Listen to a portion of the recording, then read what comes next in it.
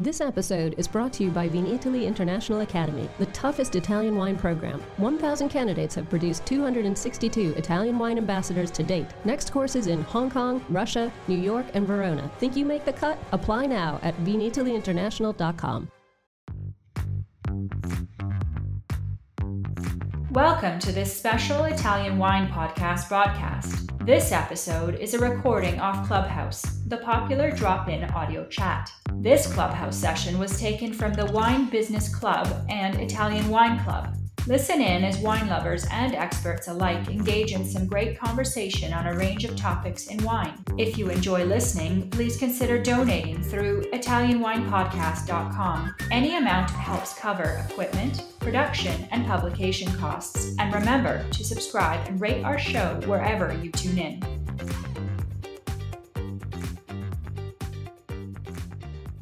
Okay, here we go. I am back. My name is Stevie Kim. Hello, everybody. Ciao, ragazzi. I'm back from Paris last night. I actually decided to take a train for the first time. It's for the first time I've taken a train from Milan to Paris. It takes about 7 hours, and it is absolutely fantastic. I highly recommend it if anyone would like to try. Ciao, Julie. Ciao. Ciao, Hello. buonasera. Hello, how are you? Ciao Amanda, welcome. I'm doing well, how are you? Great.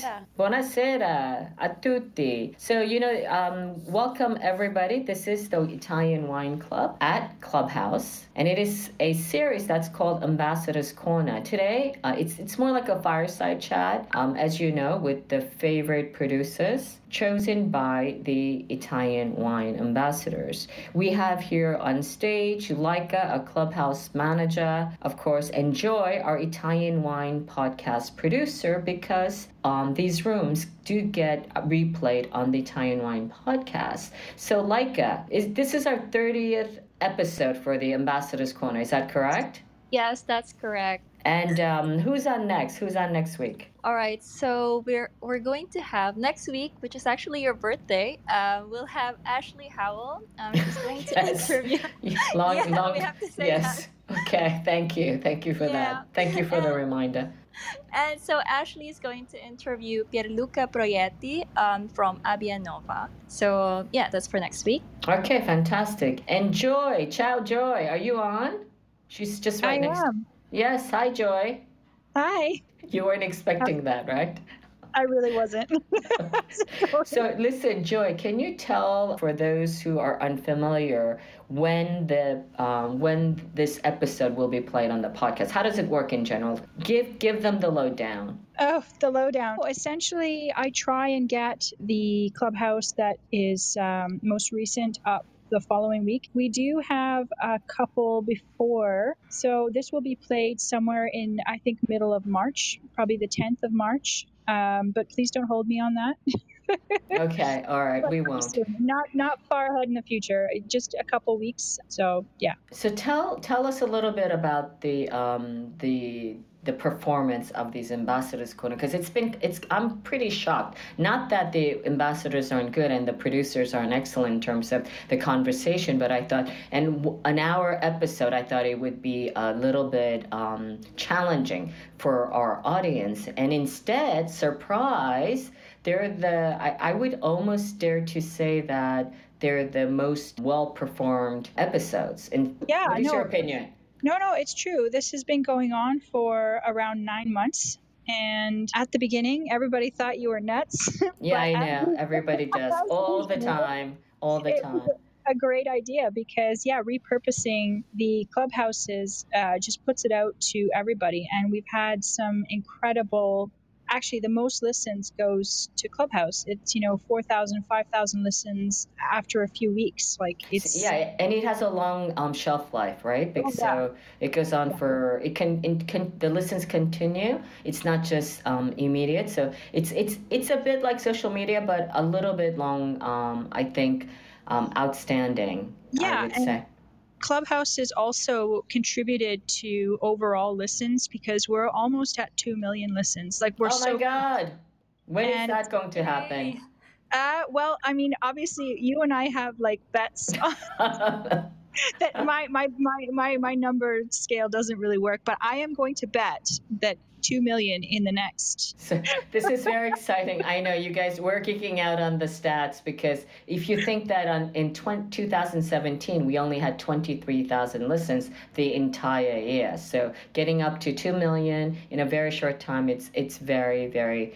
It gives us some satisfaction because, as you know, I keep on saying this is a labor of love. Okay, on to the show now. So I see some of the ambassadors. Big shout out to our ambassadors at large. So let me introduce you. The Mod Squad today is Julie, who is actually a NEO. She has been incarnated as the Italian Wine Ambassador, New York edition. I met Julianne is her full name, Julianne Farricker. Is that correct? Is that the correct pronunciation? Farricker, but Farricker, sorry.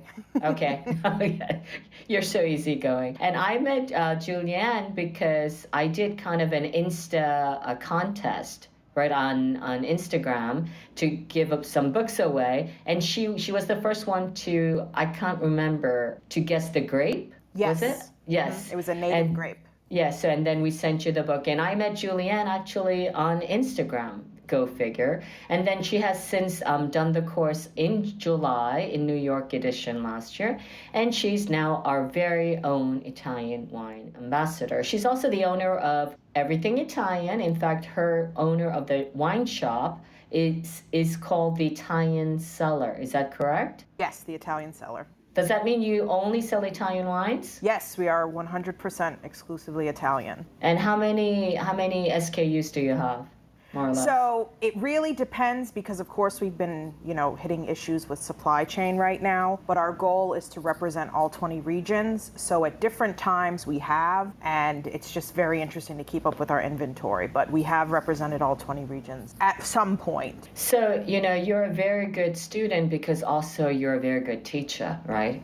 What are you teaching? So I am also in my 18th year as an English and history teacher for high school students. Ooh, watch out. Okay. Yes, so that's my day job.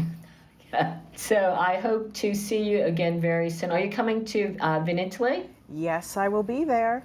Excellent. So I'll see you very, very soon. We're going back, by the way, we have another edition of Vinitaly International Academy in New York coming up in March, in a couple of weeks' time, actually. So if anybody wants to sign up, or I see some of the ambassadors there, if you want to refreshen up your Italian wine studies or want to become an expert, please get in touch with us, with Jacopo and Cynthia. I see Cynthia in the audience. You can reach out to them for additional information. So I always ask why you choose you have chosen your favorite producer. This time is Amanda Courtney. Why did you choose her to be your favorite producers to be interviewed today? So it's interesting because I had read about Amanda a few years ago in Forbes magazine, because she also has a wine tourism company. Mm-hmm. And my business partners and I, we thought that the next time we traveled to Italy, which would have been May 2020, at that time, we thought that we would meet up with her and get to know more about, Piemonte. And of course, we know what happened in 2020, unfortunately. So we wanted to just make sure that we, met up with her again in the future. So then when we did finally meet up with her in October, so about 4 months ago, we traveled around Piemonte. We went to some Barolo producers, some Barbaresco producers. We were talking more about the native grapes. And for me, it was just interesting to see an American in the wine business there thriving. And, Amanda had such a passion about her region. And of course, as someone, my roots are in southern Italy. So it was just so great to see. What part of southern Italy? So my grandmother came from the island of Ischia, so Campania, and then my grandfather came from the island of Not Stromboli. a bad place to be. Yes, and then my grandfather was from Stromboli, the volcano. Oh, so always an island. Yes, Due Isole for me. Yeah, so yeah. I have, this attraction to southern Italy, promoting southern Italy. So it was great to be in Piemonte and, get to have that firsthand view. So she was amazing to talk to. And so that's why I chose her for today. Great, excellent. So we're all looking forward to that. So what are the learning objectives for today from your call with Amanda? So it's interesting because when I had met with Amanda, it was about 3 months after the Vin Italy program. And of course, I had spent many months studying. I mean, every day I was studying my maps and my grapes. So when I first met with Cheeto. her, Did you study with Cheeto? yes. Because I think everyone who studied with Cheeto became an ambassador. Amazing. Yes, amazing our study group tutor, did right? very well. And so when I met with Amanda, the first thing I wanted to ask her was about the native grapes of Piemonte. Besides Nebbiolo, we wanted to talk more about those lesser known grapes. So today, Amanda will be sharing some information with us about, grapes that she deals with, especially with her wine business, Delinquent Vino, and, how they're even focusing on some of those lesser known grapes from the Piemonte region. So what is Delinquent Vino, and how did you discover Delinquent Vino? So I discovered through Amanda. So Amanda works with her husband. So she's a contadina with Delinquent Vino. Mm-hmm. And so as we were touring the Piemonte, especially the Langhe region, she then introduced us to and told us the story of Delinquent Vino. And it has a really interesting backstory, even with the name. So yeah. Of course, the English teacher in me is always like, let's decipher the words. So of course, with Delinquent, she'll talk about that and she'll explain that. And so at one point she said, well, would you like to try some of our wines? So, of course, my business partners and I, we just wanted to do everything. So we tried her Grignolino di Asti, I believe it was a 2020, and then the Monferrato DOC, which was a Nebbiolo-based wine, and it was a Superiore from 2019. And it was great. They were fresh wines, they were delicious. And again, talking about Piemonte, it's such a powerhouse, but especially Grignolino, bringing that to the forefront. And I hope Delinquent Vino gets to do that. Okay, excellent. So this is the bit, I love my favorite bit, where I can just grab a glass of wine and then just relax and listen to you and your guests. So take it away, and I will come back towards the end if there's time for maybe take up some questions from our audience. Okay? Take it away, Julianne. Perfect, thank you. And again, thank you to all our listeners. So I am Julie from the Italian Cellar. Sometimes to my Italian listeners, buonasera dalla cantina italiana, sono Giulia. And tonight I am here with Amanda Courtney. She is the owner of Amanda's Wine Adventures. She was born and raised in the United States, but currently lives and works in Italy, focusing most of her time in Barolo, Barbaresco, and the Etna wine regions. Levin? Hello, how are you? Yes, hi, how are you? Doing good. Thank you so much. Thank you for having me on today. Yes, so it's so great to meet with you again, of course, online. So we met in October, but we had been talking before that. And so I know that you have, quite an extensive CV in wine. You studied with your WSET diploma student, and you are certified with the Court of Master Sommeliers. Yeah. So I guess, of course, when Stevie was asking about Delinquent Vino, I guess we'll go back to the roots. So what brought you to Italy? What brought me to Italy, I came out to Italy in 2011, and what brought me here was the Nebbiolo. So I had an opportunity to work harvest in a winery in Barbaresco. And that's actually where I met my husband, because he is one of the winemaking team at this winery. Yes, and your husband's name is? Giovanni Albizano, but everybody calls him Gianni. Yes, and so, funny story, I'm also married to a Giovanni, but my Giovanni's from Napoli. So, all right, and so you came here for Nebbiolo, and so tell us more about Delinquent Vino and the meaning of the wines, and especially the name. Exactly. Delinquent started in 2018. So my husband, just like every other Italian family, or many of the families in this area, everyone basically owns property. They own land, because that's how, once upon a time, everybody made their living. And Johnny grew up really close to his grandparents, who were grape growers, and they never made wine, his grandparents, but they sold the grapes to other wineries in the area to make their living. When his grandparents passed, they gave all the land, all the holdings to Johnny's uncle. And his mother, just the house that she lives in today. Basically, his uncle is a mechanic, so really had no interest in having these land holdings. And when the time came that whoever was renting this land beforehand, when that rental agreement was going up, they ended up approaching us to see if we wanted to take over 1 hectare in Castagnole delle Lanze. And so really from there, Johnny was a little hesitant, I'm gonna be perfectly honest with you, because taking a huge risk like this was something that he really wasn't 100% on, but it was definitely me saying to him, look at, This has been in your family for we don't know how many generations, and it is, you know, a super memory of his grandparents. You know, he grew up alongside his grandfather, in particular in this vineyard here, because it's attached to his mother's house. And I said it would be a shame to see it go to someone else. And so that's kind of where Delinquent was born. Working with 1 hectare, as you can imagine, yes, it's very time consuming. There's a lot of producers who have a lot more hectare, but where we're just starting out, we do everything by hand. So that means that all of the labor that goes into this vineyard is all done by hand, including the treatments. So we made small investments. So we ended up purchasing a little teeny machine that we put on Johnny's back because it's way too heavy for me to carry myself. And so we'll be going through the vineyards to treat the vines with this machine that will spray them with the liquids. When we decided to do all of this, because, you know, about 90% of it goes back into his face, we said we want to work organically, and we want to work in a way that is less intrusive to the land and also in a healthier way for us, because we're the first ones.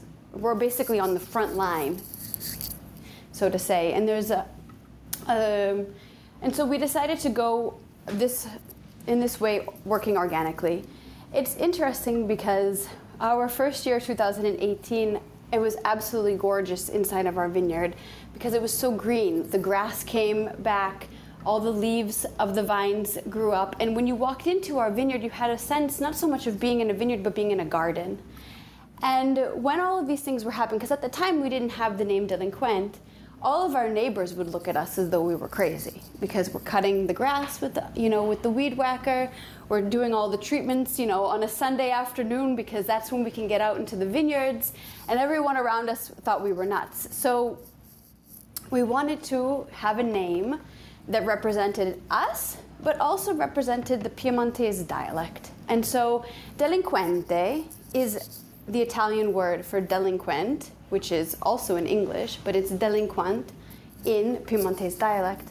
And so we wanted to be, since we are already kind of like in our neighborhood, the ones that are doing everything a little bit different from everyone else, we figured that delinquent was a great name for us to represent our company. And it also is the name that Johnny's grandfather used to call him when he was a child. So that's kind of where we decided to go with the name Delinquent. I might have to use that one on my Giovanni.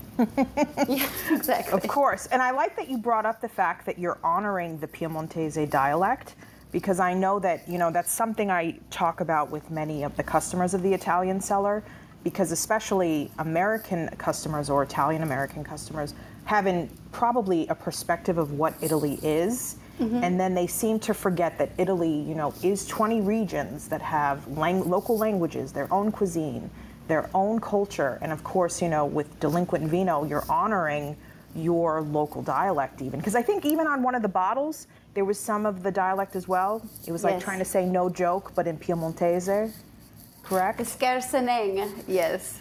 Yes. So the Gringolino. Yes, and so I appreciate that because, you know, especially as an English teacher, we talk about that all the time with root words and such. And, you know, of course, being married to a Neapolitan, you know, I've had to pick up some of the Neapolitan dialect as well. So I appreciate that with winemakers and, of course, you know, promoting these local languages, keeping them alive.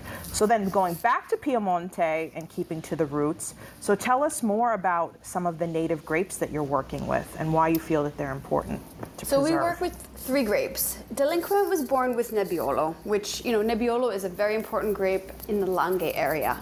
Barolo Barbaresco. Where we're located, this Nebbiolo vineyard has been planted in 2003. So it has quite a few years on it, and we're right on the border of Barbaresco. We actually share the same soil structure as Barbaresco from Neve. As we started to release, when we released the 2018, it was in 2020, and we wanted to try to do some experimentation with other native varietals, coming more from the heart of the Monferrato area, things that are lesser known, things that we felt we would try our best to bring them back to life. And so we started with Gringolino and Fresa, 2 indigenous grapes that have a very, very long history, that are very historical, and have a lot in common, believe it or not, with Nebbiolo. Gringolino was really important, especially in the 18th century under the House of Savoy, where they would put it in the same place in their cellar as the Barolo Barbaresco to age. So once upon a time, believe it or not, Gringolino had that same kind of, had that same position as, you know, the world famous Barolo that we have today. What happened in this area was from a lot of the mass tourism that came here in like the 70s, where looking at Gringolino, because of its color, because it's so light, people kind of associated it to a rosé. When you taste it and you feel the tannins that the Gringolino gives you, you say there's something wrong here. So the customers started asking for a lighter style Gringolino, something they could just, you know, drink and not worry about. I like to say something, they were asking for like a jungle juice, basically. And we decided when we wanted to start working with the Gringolino grape, we wanted to kind of go back to bringing the importance into Gringolino. And there is a consortium in Monferrato called Monferrace, where there's a select producers, about 10 producers who work with this grape, and they age it like they did once upon a time in oak. They treat it the same way that they treated it historically, of course, with today's modern technologies. And so our idea was kind of to play a little bit with the idea of the Monferrace, but to also make it a little bit less, I don't want to say less important because that's not really the right way to say it, but to make it not as big and bold as the Monferrace wines are, but we wanted something that has the guts to be able to drink now if you want, or even to lay it in the cellar for years to come. And that's what our Gringolino has portrayed. And going back to Piemontese dialect, we called this wine Scherzeneng because we wanted to put on the label to let people know that yes, this is a Gringolino, yes, it's a Gringolino Formasti, but it's no joke. I love that. I appreciate that so much. Now, also, you do have the role of a Fiat Panda that will show up on on your wine labels as well. What can you tell us about that? So the Fiat Panda. You know, I love the Panda. I mean, I know it is it is a spectacular vehicle. The Fiat Panda we purchased last year. It's a 1986 Panda, and we got it. Instead of purchasing a tractor, we decided we'd start off slowly with the Panda, with the 4x4, so we can take it into the vineyard with us to help us carry some of the tools up the hill when we need to. So the Panda was the newest addition to the family, let's say, and we decided to put it on the Gringolino label. Yes, I love it. And that's the thing. To me, your label, besides, you know, using the term delinquent, using the Piemontese dialect, incorporating the Panda into it, to me that's just, you know, it's such an Italian label, but of course, you know, honoring Piemonte. So I appreciate that. And now going back to your grapes, so of course, you know, many producers have to talk about, you know, climate change and the role that it's playing with its grapes. So how do you think climate change will affect your grapes in the region? It's hard to say how they will affect the grapes in the region. I mean, let me just talk a little bit about what we're going through right now. We're going through a pretty crazy drought at the moment.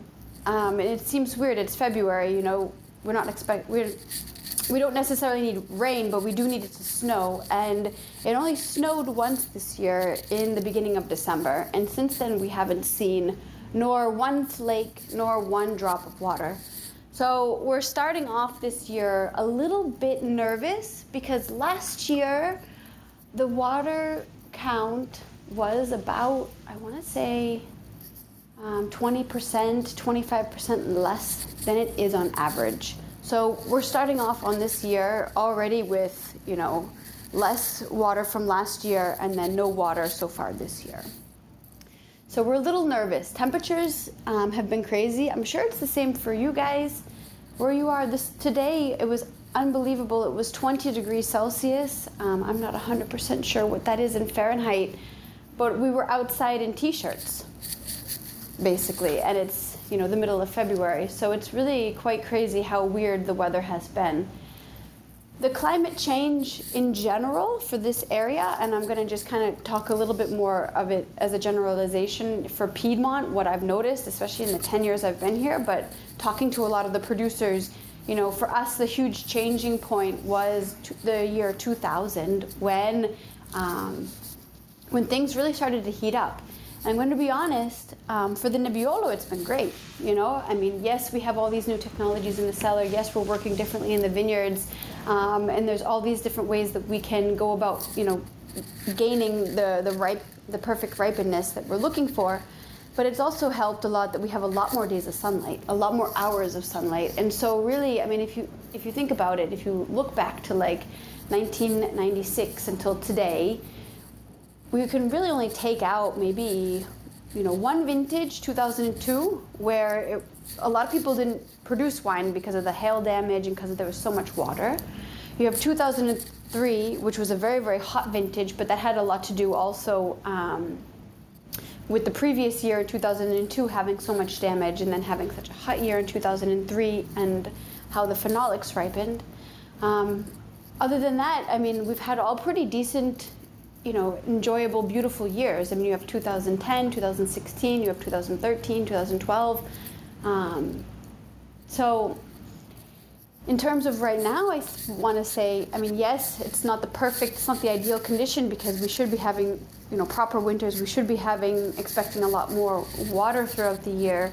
But in terms of producing wine, especially Nebbiolo, I feel like everyone is quite happy right now.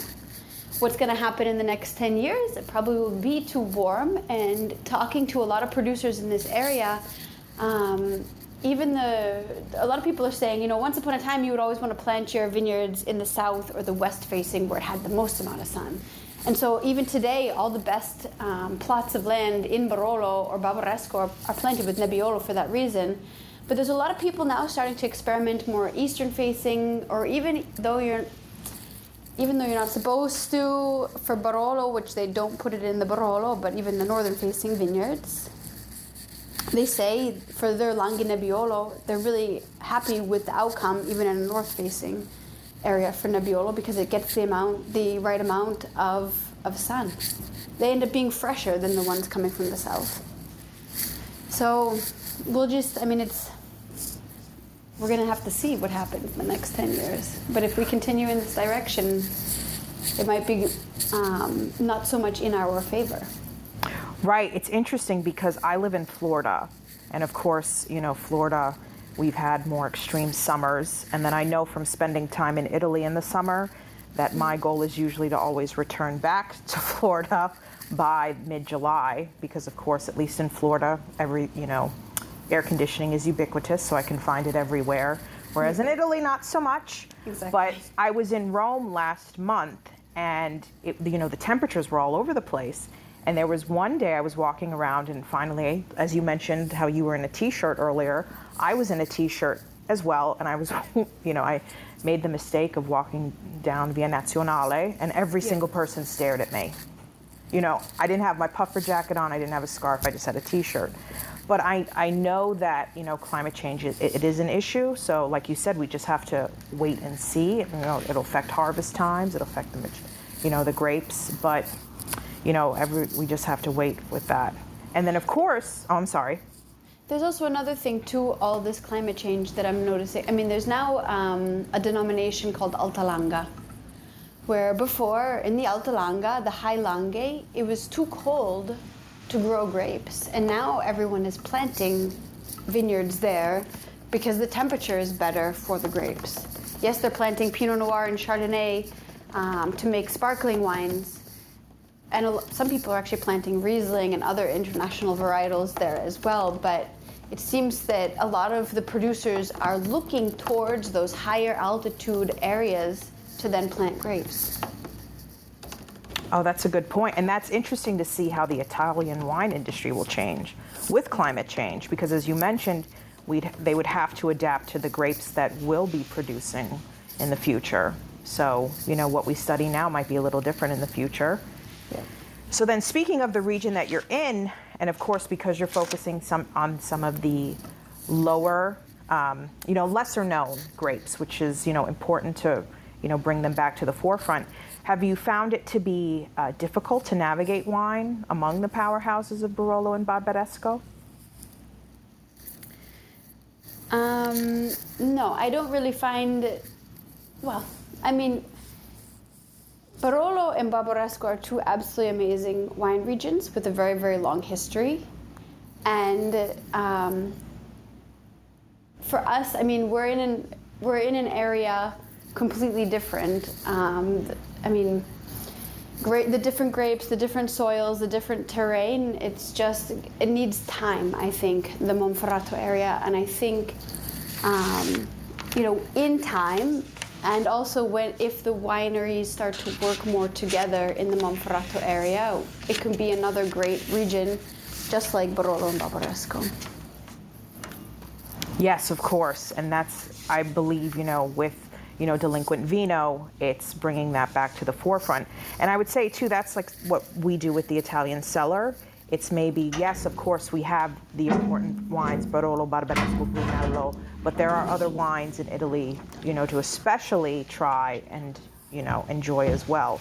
So and this is where education comes in. Exactly. Educating about the native grapes, and even if they are the lesser known ones, but giving them a chance. So that's great. I agree totally. And I'm taking the bull by the horns on working in Monferrato in the sense that, I have faith that this region will do fantastic. And I have faith that there's room for everybody. Everyone here, there's so many great producers and small producers in Piedmont that it just needs time. There's room for everyone. And it'll definitely, eventually take off, I think. So then, talking about your wines, because I can't help but think about food and wine pairings. So what would be some of your ideal pairings with your wines? With our wines, this is a good question. Well, the Gringolino goes good with everything. Usually it's the bottle that's finished before the tasting is over. So Gringolino is great for everything. Everyone in the area has been enjoying it more so as like an aperitivo because especially in the summertime, they've put it on ice.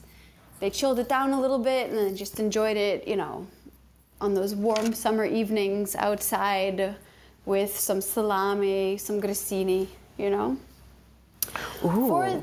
Exactly. I'm sorry, I just had a daydream about that. Picturing that summer wines, because that's, summer's around the corner. It'll be here before we know it, so I'll have to remember that. Perfect. I think we even put a bottle with our turkey dinner for Thanksgiving this year, which paired perfectly. But also, the Nebbiolo, for example, goes really good with any kind of like meat dish. If you were to do maybe beef on the grill, like a nice steak, the Nebbiolo would be great there. Also, if you want something a little bit easier, just a nice pasta dish. We have here our typical ravioli di plin or the agnolotti, which are usually filled with different meats, and so or cingale, which is always delicious with the Nebbiolo, or something typical to the region of Asti, Monferrato, and that's donkey. Yes. It's funny because I am someone who, of course, I appreciate all cuisine. And I remember when the first time I had donkey, might have been, I think it was actually in Verona a few years ago. And I thought, well, when in Rome or when in Verona. Yes, so I made sure to have it. But that was when being in southern Italy and I had to get used to eating rabbit. Yes. And because to me, I just kept thinking of Thumper, from, I was like, no, I can't do this, but I need to do this to deal with my mother-in-law. So that's an interesting pairing. And then for the Freisa, this is not typical Piemontese pairing, but it's my favorite pairing for the Freisa, a nice hamburger.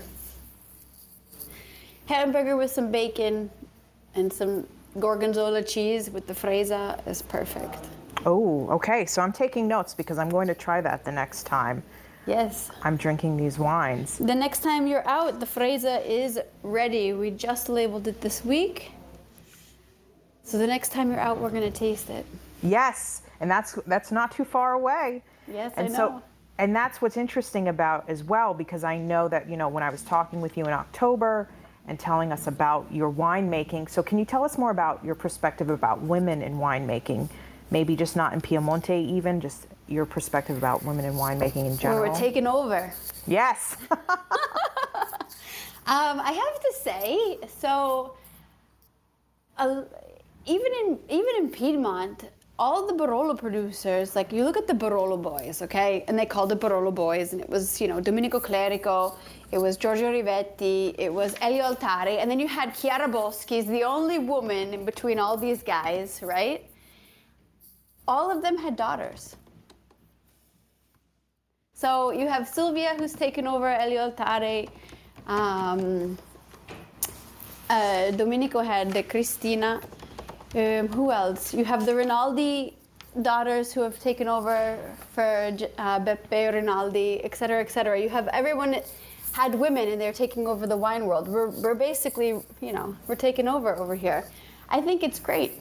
There's a lot of support. There's a lot of collaboration. Like women work really well together. I also really, just from tasting over the years and knowing the wines for so long, I really like seeing the evolution when a woman takes over the winery. It starts to become a little bit more, I find even though you're the winemaker, your job is to kind of, shepherd the wine into bottle, basically. Everyone's hand is different, and everyone has a different style, and everyone has a different idea. And I notice when women take over in the cellar, things tend to become a little bit more elegant, okay? A little bit more generous, a little bit more, giving. And so it's been really beautiful to see all these women winemakers, taking over their family vineyards and making things really incredible. Yes, and that's very important that you brought that up about how these winemakers do have daughters. So Yeah. of course, naturally, their role will be in winemaking. So now, when we talk about your wine tours, because of course I had, visited with you in Piemonte, but I noticed that you also offer them in Sicilia and Basilicata and Puglia. Yes. So can you tell us why these regions? Because I love them. So That was probably obvious. It's all started off in Sicily. I love the whole island of Sicily. I love the history and the architecture and the grapes and the people and the food. And I can go on and on and on. And from there, it kind of became almost like an obsession. I would go down, twice a year, 3 times. Because for us, it's easy. It's a 45-minute plane ride from Torino. It's a piece of cake. And I started, besides the fact that I love the wine, but I started visiting more producers, going to more tastings that they would offer on the island and getting to know everything better. And just from word of mouth, from my clients on my wine tours, I said to a few people, I'd like to start doing more tours in Sicily. If you guys are interested to come, we can plan a couple days, et cetera, et cetera. And I've actually had quite a few people write me, to book them like 5, 6, 7 day wine tour with me on the island. And they worked fantastic. And so since then, slowly I started, building itineraries, because ideally to go down in a small group is fantastic. I had my first small group wine tour last year in November in Piedmont, and it was amazing. And I'm going to tell you why, because it gives me the possibility to do so many more things and to show people, really into the lives of the people of that area that I wouldn't necessarily be able to do with just 2 or 4 people, if that makes sense. It also gives me more time to plan more things. So we had a dinner in a wine cellar. We had a really spectacular truffle hunt. And with all of these beautiful events, a lot of times people will stop and have a meal with us. So we have all these winemakers come out to lunch with us and to dinner. And just the people that we've met along the way would enjoy our company. And it was really an absolutely beautiful, fun time. So from that I said to myself, I would love to do this in Puglia.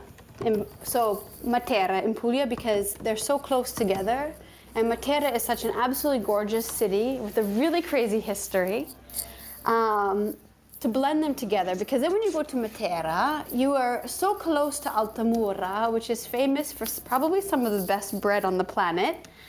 And there's a couple really crazy characters in Altamura who make mozzarella and burrata, and they're just an absolute blast to hang out with.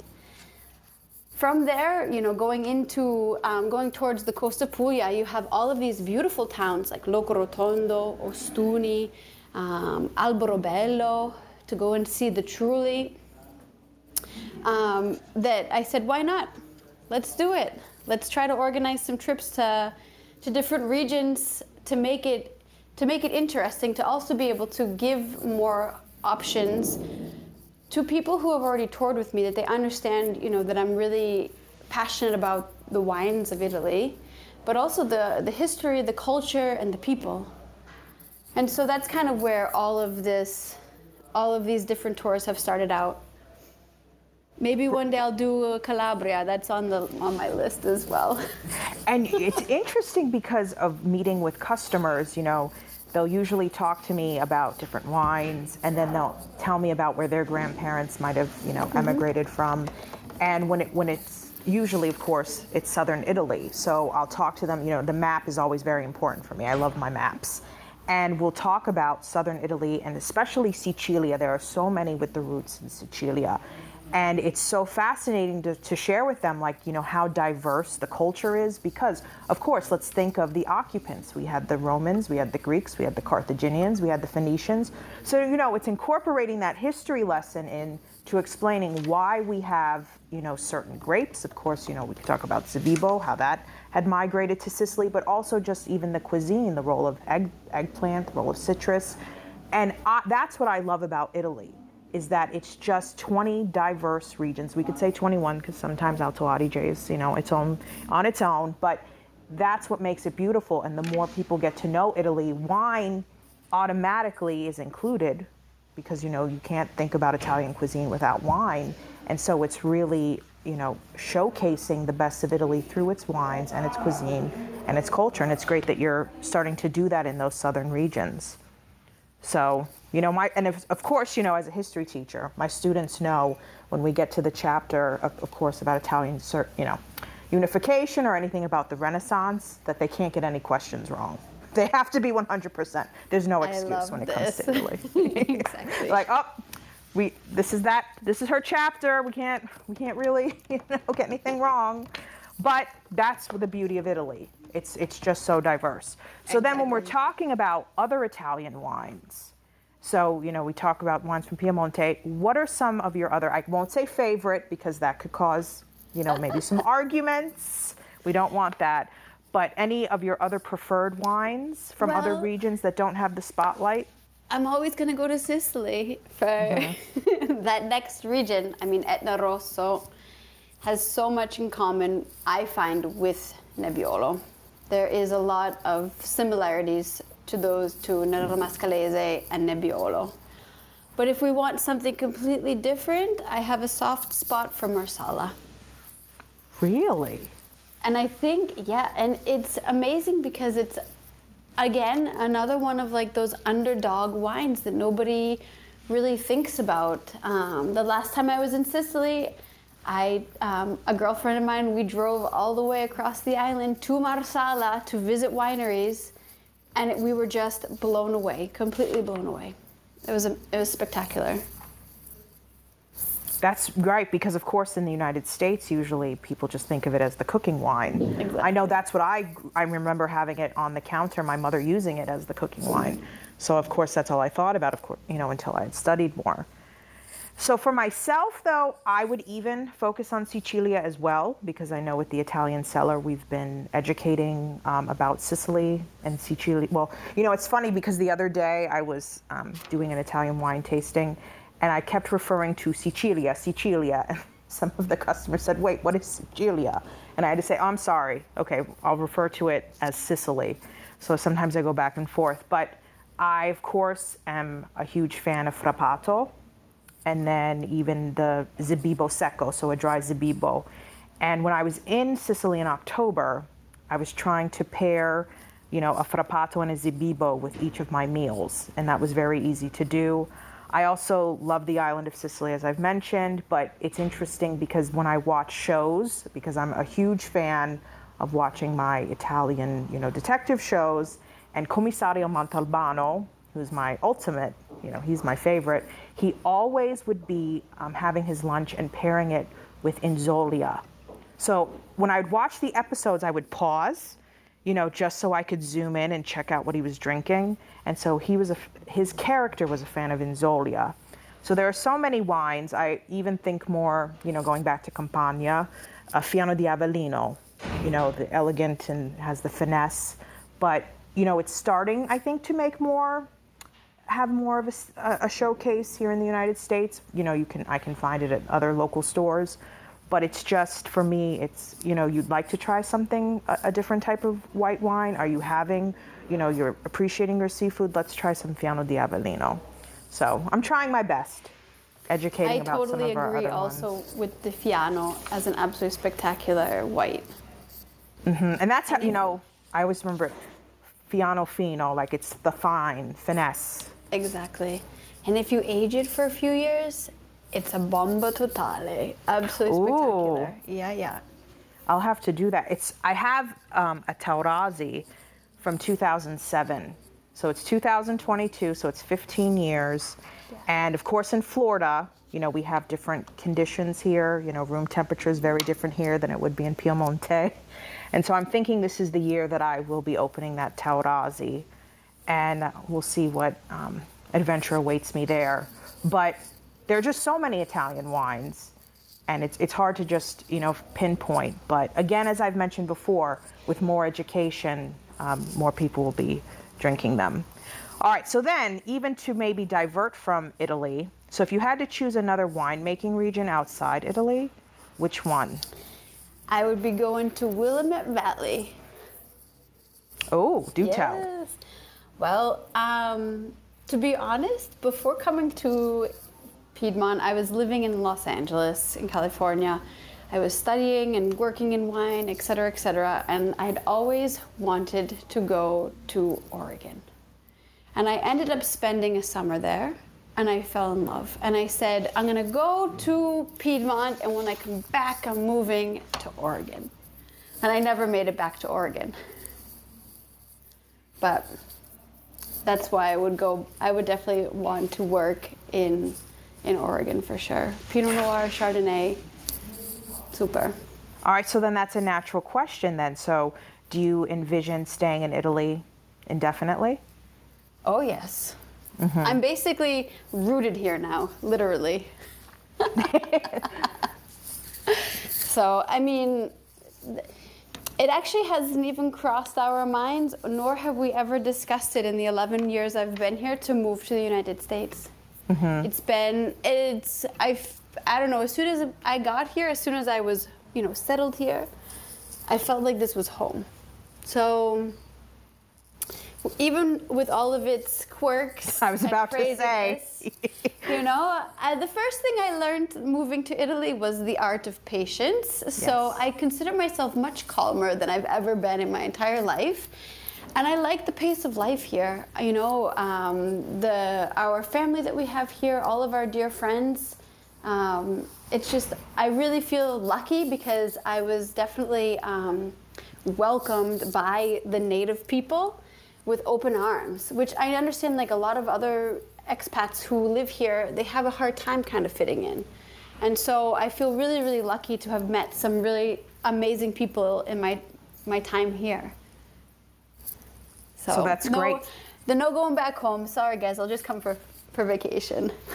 Yes. So as I go back and forth, eventually, I always said one time I won't get back on the plane and I'll stay in Italy forever. But we'll see when that happens. I still have some more teaching to do. But bureaucratic issues and all, Italy is our future. So, all right. And then again, focusing on our beloved Italia. So what would you think is one of the most important contributions from Italy to the wine world? This is a good question. I mean, Italy, for me, let's go back a minute. France is always kind of like the start. Everyone always looks to France in the wine world. And then you drink French, you drink American wines, especially if you're coming from the US, and then you start branching off and you go to Spain, you go to Italy, you go to Germany, you go to Austria, etc., etc. Italy's a little wild. It's just like, how we were chit-chatting before. Italy is a place, the wines coming from Italy are just always exciting. There's always something super, giving and a great story to tell, and a regional difference, or even, a microscopic difference in every single wine coming from every single vineyard, that it's just a place, it's a wine region you just can't get bored of, I agree 100%. And, as I talk with even customers, I would tell them that, as much as I've been drinking Italian wines and exploring Italy, I've been fortunate to visit all 20 regions. There's just so much more for me to learn. So I look forward to doing that. And of course, I look forward to seeing you again, Amanda, and working with you. And again, thank you so much for even, answering our questions today. You've given us such a great little insight into Piemonte. I would love to say thank you also for having me. It's been great to catch up again a minute, and I look forward to seeing you later on this year. Yes. All right. So, Stevie, do we have any questions? I always like to do that. That's one of my other favorite parts too. So if you guys, we have a few more minutes left. If you'd like to come up and ask a question, please raise your hand and we will bring you onto the stage. In the meantime, I would like to just remind everyone the next Clubhouse calls coming up. Like I had said, that next week, we're usually 6 p.m. now, which is a good slot for us. Ashley Howell with Pierluca Proietti. Then we have Vittoria Cecce. She's a funny one. She's called Slutty Spaghetti, her handle. She'll be interviewing Michael Schmelzer from Monte Benaldi. And then we have Fanny. I just saw Fanny Wine Paris yesterday, actually. Fanny Bruel will be interviewing Federico Giuntini from Salvapiana. Then we have Wayne Young. He'll be interviewing the Rapuzzi brothers. And then March 24th, we have Tomasella Perniciaro interviewing Mariolina Baccellieri. We have Emilia Marnig, and she'll be interviewing Ivan Giuliani from Terenzuola. Then we have Erin De Mara. He'll be interviewing Alessandro Gallo. And I see Kevin. Kevin's in the audience, or he was. Oh, I still see him. He's the dude with the hat and sunglasses. Kevin De Lucente will be interviewing Colombera and Garella from Alto Piemonte, and so on and so forth. So this will be continuing for some time. I think we do have a hiatus during the Vinitaly Marathon. Is that correct, Laika? Yeah, that's correct. We're Yes. gonna try to do some double recordings for the end of March, but we'll see. Okay, very good.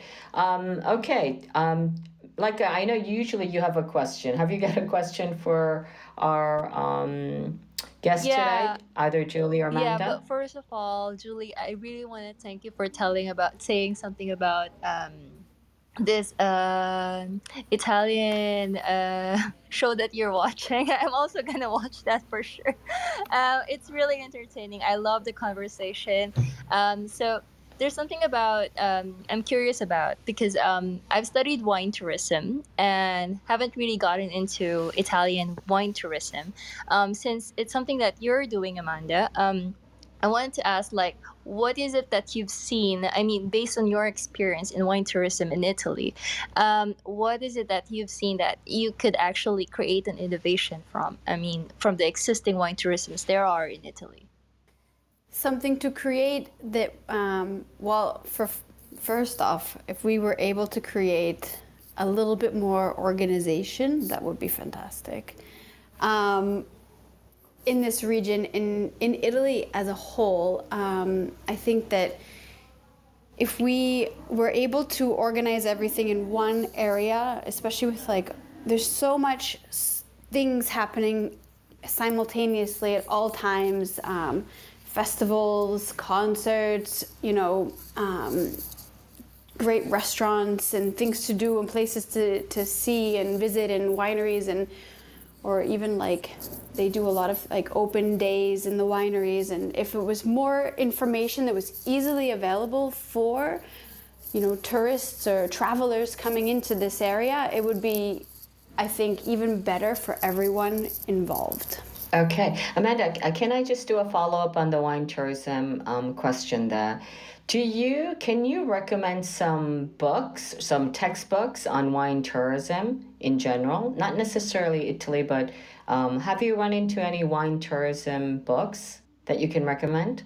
Wine tourism books, not off the top of my head, to believe it or not, for other regions. I mean, other than if you were to look at the guidebooks like Gambaro Rosso, for example, but that's not really in the essence of tourism, but it's... I mean, there are some articles out there, but of course, you know, Donatella Cinelli Colombini with Dario Stefano, who's the senator, they wrote a book on wine tourism. Like half of it is from the legal perspective, the other half is almost like a how-to book. That's in Italian. But I was just wondering if there were other books that we can look into. But that's okay. For just specific wine tourism, I'm afraid I don't have that answer. Yeah, I wonder why. Because actually we were having this discussion in Paris. So I was just kind of curious. All right, you folks, I'm going to close up the room unless there is a dire question. So that is all for now. Thank you so much, Julie and Amanda, for joining us. We really enjoyed the conversation. It was so smooth and the connectivity was so excellent. No problems there. So until next time, thanks again, everyone. And a huge shout out to our ambassadors, our mod squad. I see Cynthia, Paul, Melissa, Giuseppe, Kevin, Tushaw, Fermented Boss, of course, Jody. Congratulations on your new job, Andre, Justine, Franca, Marzia, and Ciro, the favorite tutor of the VIA class, and everyone else for that matter. So, ciao ragazzi! Ciao. Ciao, thank you so much. Buonasera. Buona serata. Once again, here we go. Swirl. Listen to the Italian Wine Podcast wherever you get your podcasts. We're on SoundCloud, Apple Podcasts, Spotify, Himalaya FM, and more. Don't forget to subscribe and rate the show. If you enjoy listening, please consider donating through ItalianWinePodcast.com. Any amount helps cover equipment, production, and publication costs. Until next time, cin cin.